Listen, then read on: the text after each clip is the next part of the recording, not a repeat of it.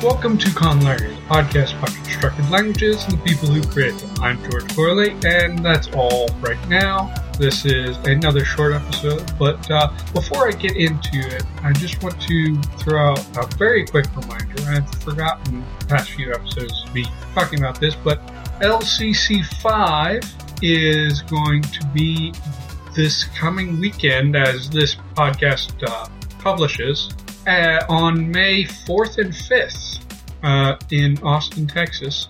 If you've been planning on going, I'm sure that everybody has sort of bought their tickets and all that, and registered and all that stuff. But there's going to be an internet stream for all those people who can't make it out there physically, which includes me, which I'll link to in the show notes here. So that will be an interesting thing. It looks like there's going to be lots of people there. David Peterson will be there, of course. Jim Henry, Tony Harris, Doug Ball, lots of very well-known conlangers, at least within the community, will be presenting things at the conference, and looks like it's going to be an interesting couple of days.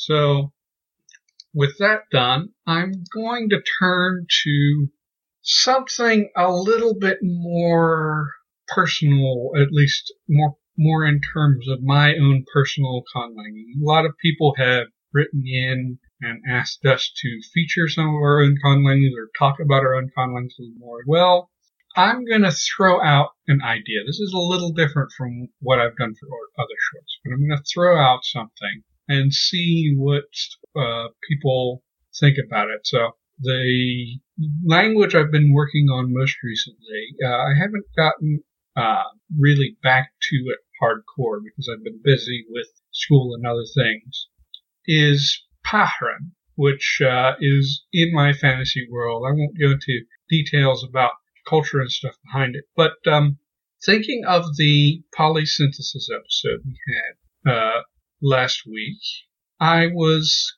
considering something for Pahran. I don't think I'm going to make it full-on polysynthetic. At least I'm not going to take it to the extreme of the Inuit language we looked at.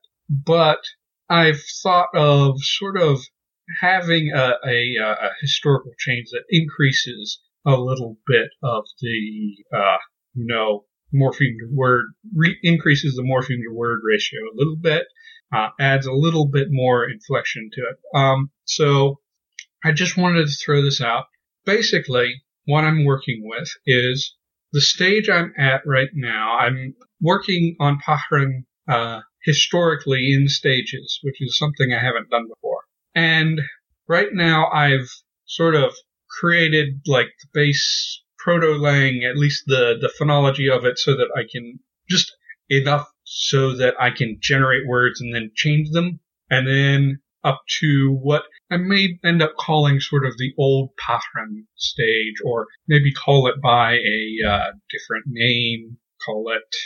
I've been throwing around the name Stadivid or Stadivid in my head recently. I'm not sure if I'm going to go with that one, but basically an early ancestor to Pahran, probably one of the earliest written forms. And I already have in that language, I have the Algonquin, the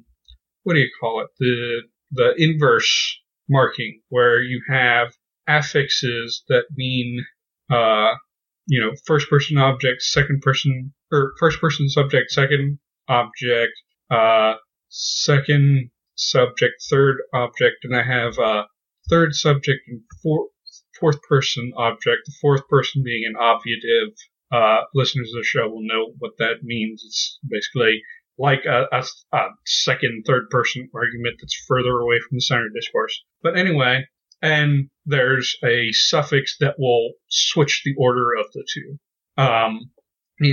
This is cribbed from Algonquian languages. I'll probably mess with it a little bit, look further into some of these languages and how they work to refine it a little bit. But what I was thinking of is keep that inverse marking system for marking subject and object. That's already polypersonal agreement.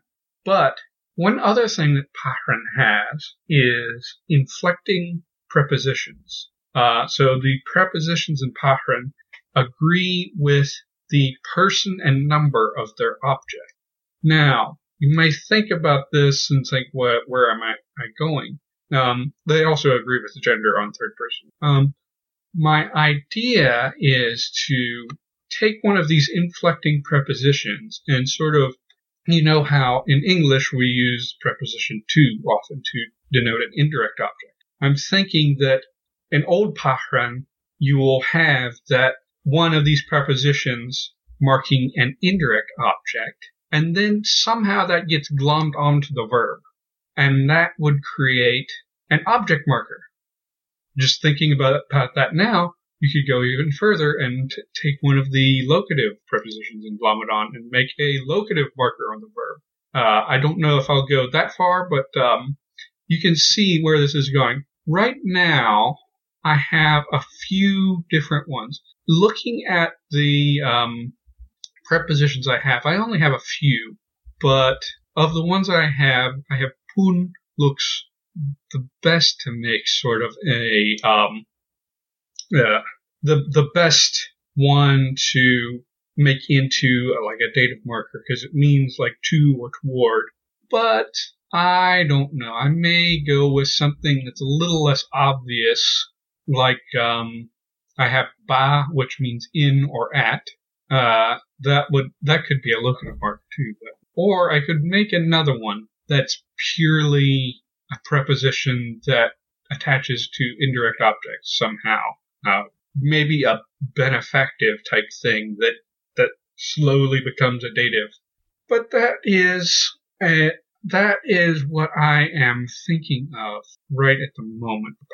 And I just want to throw out the idea and see what people thought about it. Sort of a way to shoe in one other sort of argument that gets marked directly on the verb in terms of agreement.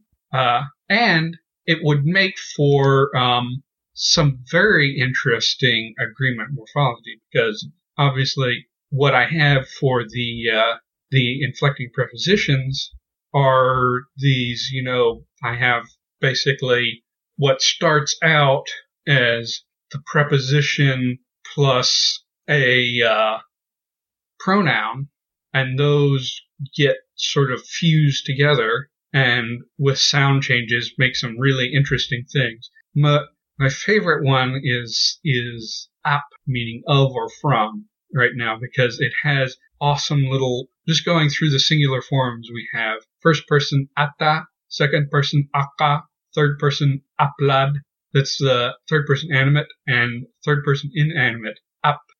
But I don't know how I could put that into the verbal system. So I don't know if I'll use that. The pun, which I was actually thinking of as using for that dative, would end up, the just going through the singular forms again, has pont, pungu, punlad, and pun. So that's still, sort of interesting. And of course, those would get further mangled with sound changes and end up with very interesting and not sort of generic suffixes. It's one of those things where adding the history might make for something that somebody looking at the later form of the language that I'll eventually construct think about this and think, what's going on there? So that was an idea that I had. Thought I would throw it out there and see what other people think about it. I probably will sort of work on developing this idea off and on if I get some spare time to work on it. But I will. I really would like to get a little bit of feedback on this particular thing.